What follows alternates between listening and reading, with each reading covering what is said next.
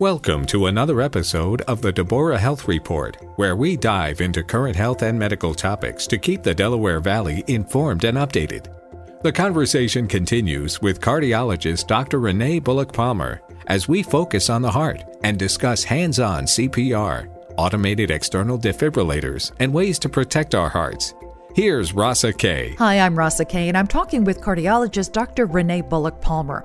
If you've identified a change in how you're feeling that isn't improving or is clearly getting worse, even if you feel like you can maintain your daily routine in spite of it, you need to see your doctor and get to the bottom of it. It might be heart disease. There are many non-invasive ways to pinpoint exactly what kind, through imaging, calcium scoring, monitors, among others. And if your ticker is showing signs of trouble, there are lots of ways you can help it, ways that can help prevent heart disease in the first place. So lend an ear as we continue our discussion of a heart-healthy lifestyle, starting with heart-healthy eating. Right, so that's a key factor, major impact on our overall cardiovascular health. You are what you eat. That's a fact, and that actually starts from when we're younger, when we're in your childhood, trying to have a balanced diet where you're having a lot of fruits, vegetables, healthy, lean pieces of poultry, fish.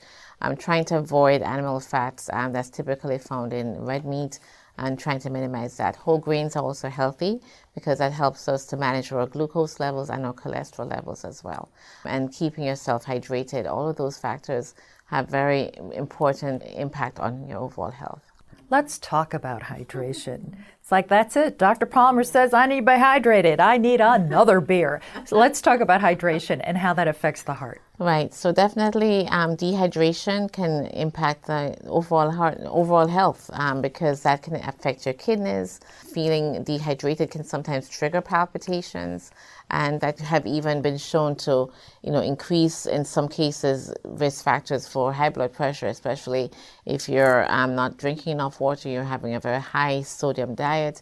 That can also trigger changes in the hormones at the kidney level that can impact your blood pressure. So it's very important to keep well hydrated, at least 6 to 8 glasses of water daily, and having fruits throughout the day can sometimes help with that as well, instead of having processed sweetened drinks.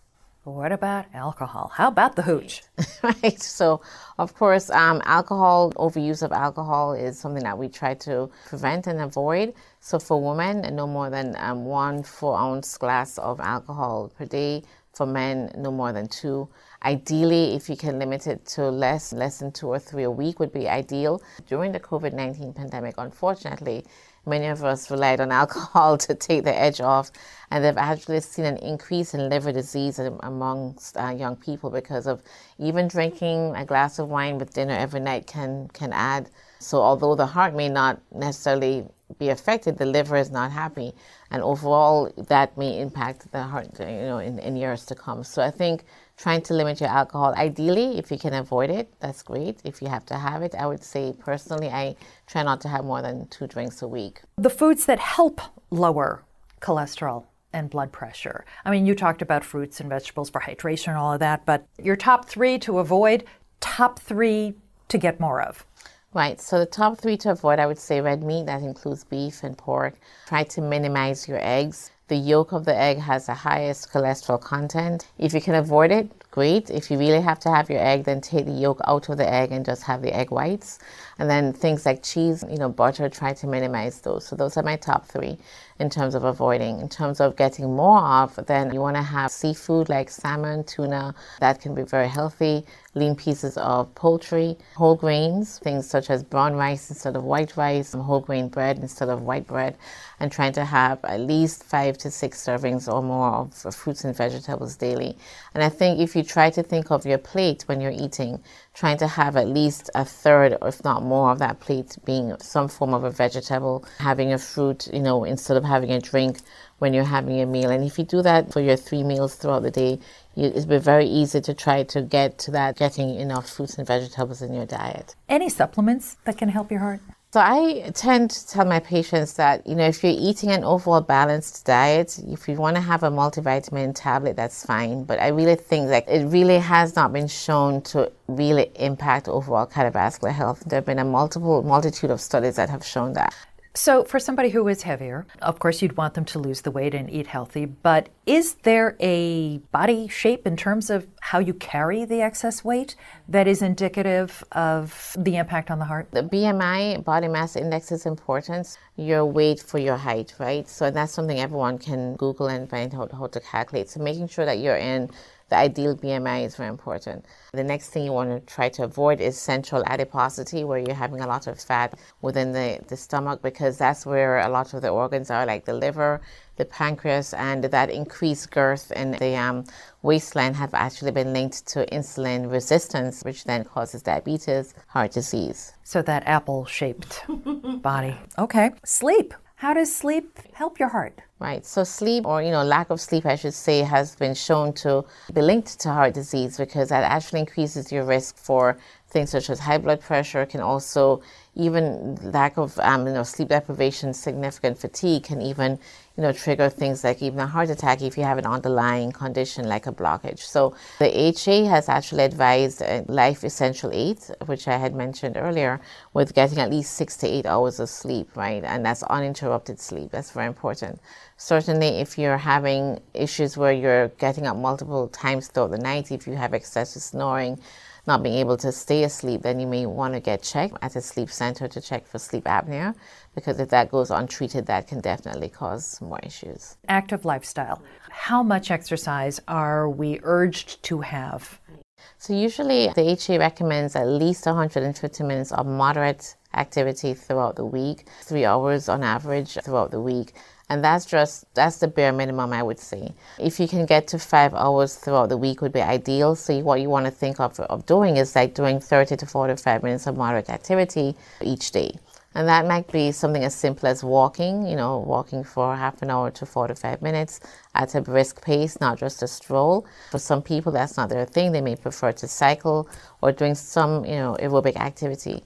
One of the silver linings of the COVID pandemic is that there have been a lot of gyms and even exercise routines that have moved online. So even if you cannot make it to the gym, then you can actually do things online, and just keeping it simple. I've told my patients all you need to have is a pair of sneakers, comfortable clothes, and you can go for a walk. It's really as simple as that. So you really want to work up a bit of a sweat? You want to be breathing a little harder? Right. Is it better to be jogging and to really be pounding the pavement and breathing hard? Or, is there more benefit to working out harder? So, there have been studies that have looked at high intensity exercises, and one of the main things that you have to be considerate of, especially as we get older, is causing injury, right? So you might be doing that high intensity exercise, and that's great, but one, you have to ask yourself, is it something that you can maintain throughout the week? Or you're going to do high intensity probably one day, and then the rest of the month you're not doing much, right? So you want to have something that's sustainable. With high intensity exercises, you want to make sure you're not causing injury, back injury, your knees, especially if you're not running in proper shoes for running, you can end up having issues with your knees over time. So those are some of the things. I've told my patients, slow and steady first, and then if you develop the stamina and you want to, do some high intensity, then try to mix it up throughout the week. So you could alternate doing high intensity one day, the other day do something more moderate intensity, and then so on. Brushing your teeth, flossing, all of that. How is your jawbone connected to your heart muscle? So definitely dental decay, poor dentition have been linked to heart disease, actually. One of the important things that, we've always told our patients is that trying to make sure that you see your dentist. Definitely if you have heart disease and will be going for heart surgery, or surgeons will demand a complete dental evaluation, because you would not want to implant a heart valve and then have bacteria see that valve. But the overall dentition is important because that has been linked to heart disease. That's interesting that if your pre-op regimen is going to mean a recent trip to the dentist to get checked out. Yeah, in fact, if you have like dental caries and before getting that valve placed, we have to have those removed, because you then end up seeding that valve and coming back with an infected valve. So if you've got a cavity, it's like you cannot put that off until after you deal with the heart thing. That's right. Yeah. Wow. Okay. If you have chest pain, should you pop an aspirin? And what kind of aspirin? A chewable aspirin, one of the little ones. That whole the aspirin regimen has become semi-controversial recently. So what's our thinking on aspirin these days? Right. So if you're taking aspirin for an acute emergency with chest pain, you should be taking the chewable aspirin, not the coated aspirin, because you want to have that immediate effect from the medication, right? And what strength aspirin? At that point, usually, sometimes we have to give 325 at that point. Again, that's chewable aspirin. If it's a less of an acute situation, you just want to, keep yourself healthy.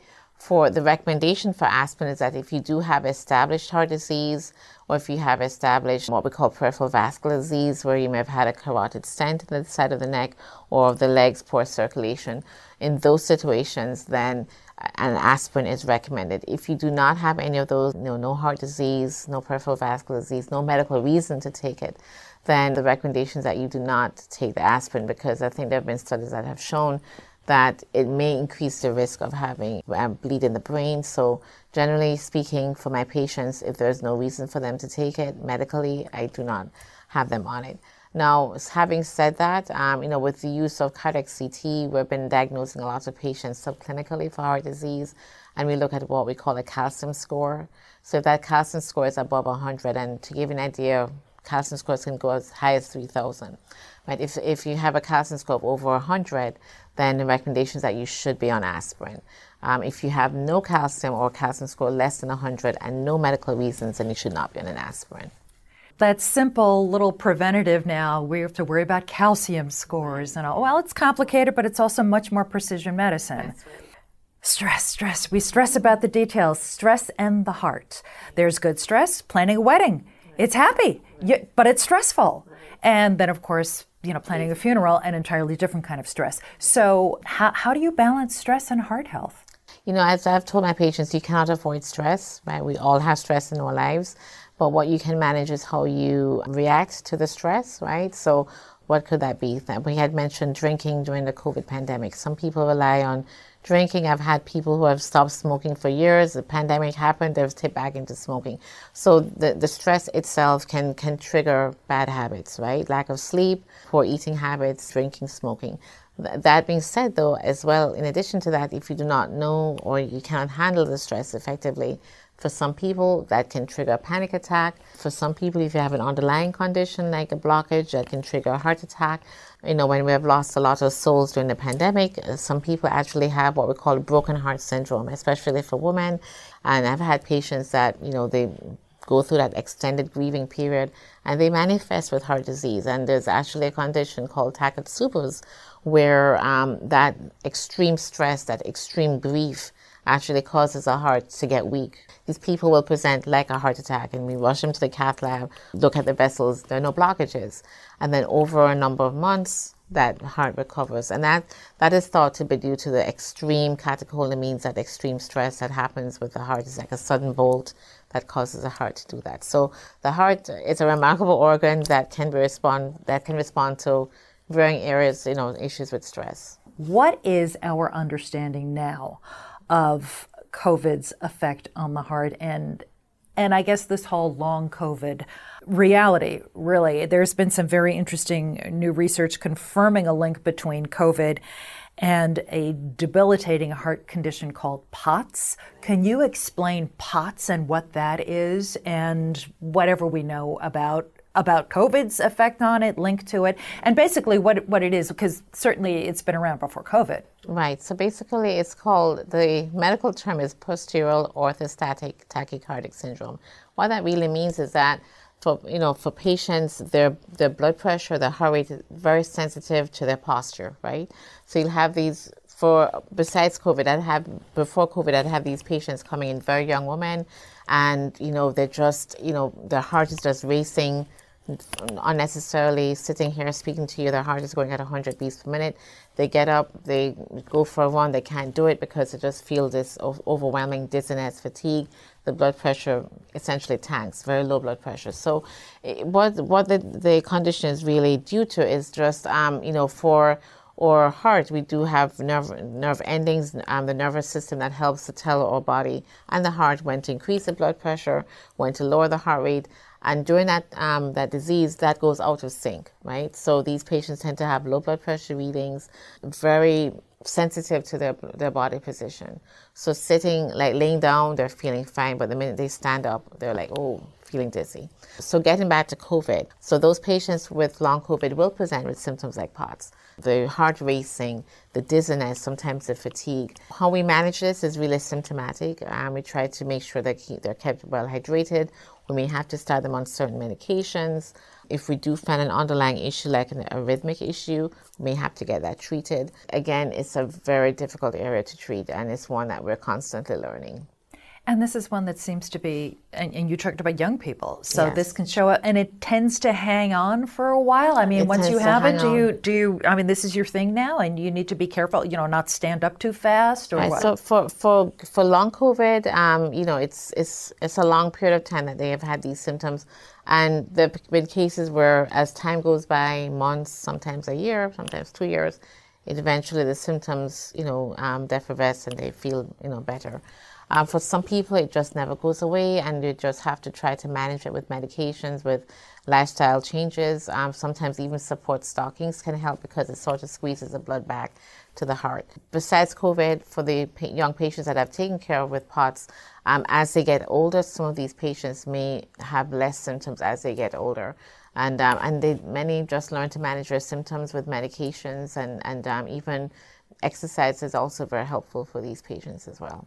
All right, the other thing we keep hearing about COVID, post-COVID, is this whole microclotting abnormality. What's the state of that? Right, so during the throes of COVID, when we were in the midst of the pandemic, that's something that we had tended to see with these patients where the blood ends up being very sticky, right? And that in and of itself can manifest even with a heart attack, because then if there's sluggish flow in the vessels of the heart, these people will manifest with a heart attack. Sometimes that may manifest with a PE, a clot in the lungs. So the overwhelming sepsis can sometimes cause that to happen, where the blood gets very sticky, and oftentimes, they have to be treated for these conditions that may... When you say sepsis, like a infection, overwhelming infection. Throughout the body, systemic. Right, secondary to the COVID, right. Yeah. So, I mean, it's a disease that we're still, there have been so many things that we've learned and are continuing to learn, but that's something that we did see especially during the acute phase of the pandemic.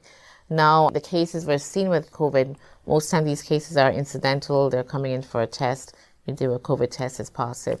Fortunately, if you're vaccinated, most times the symptoms are not as dire as the unvaccinated. Bottom line, when should you see a doctor if you're worried about your heart?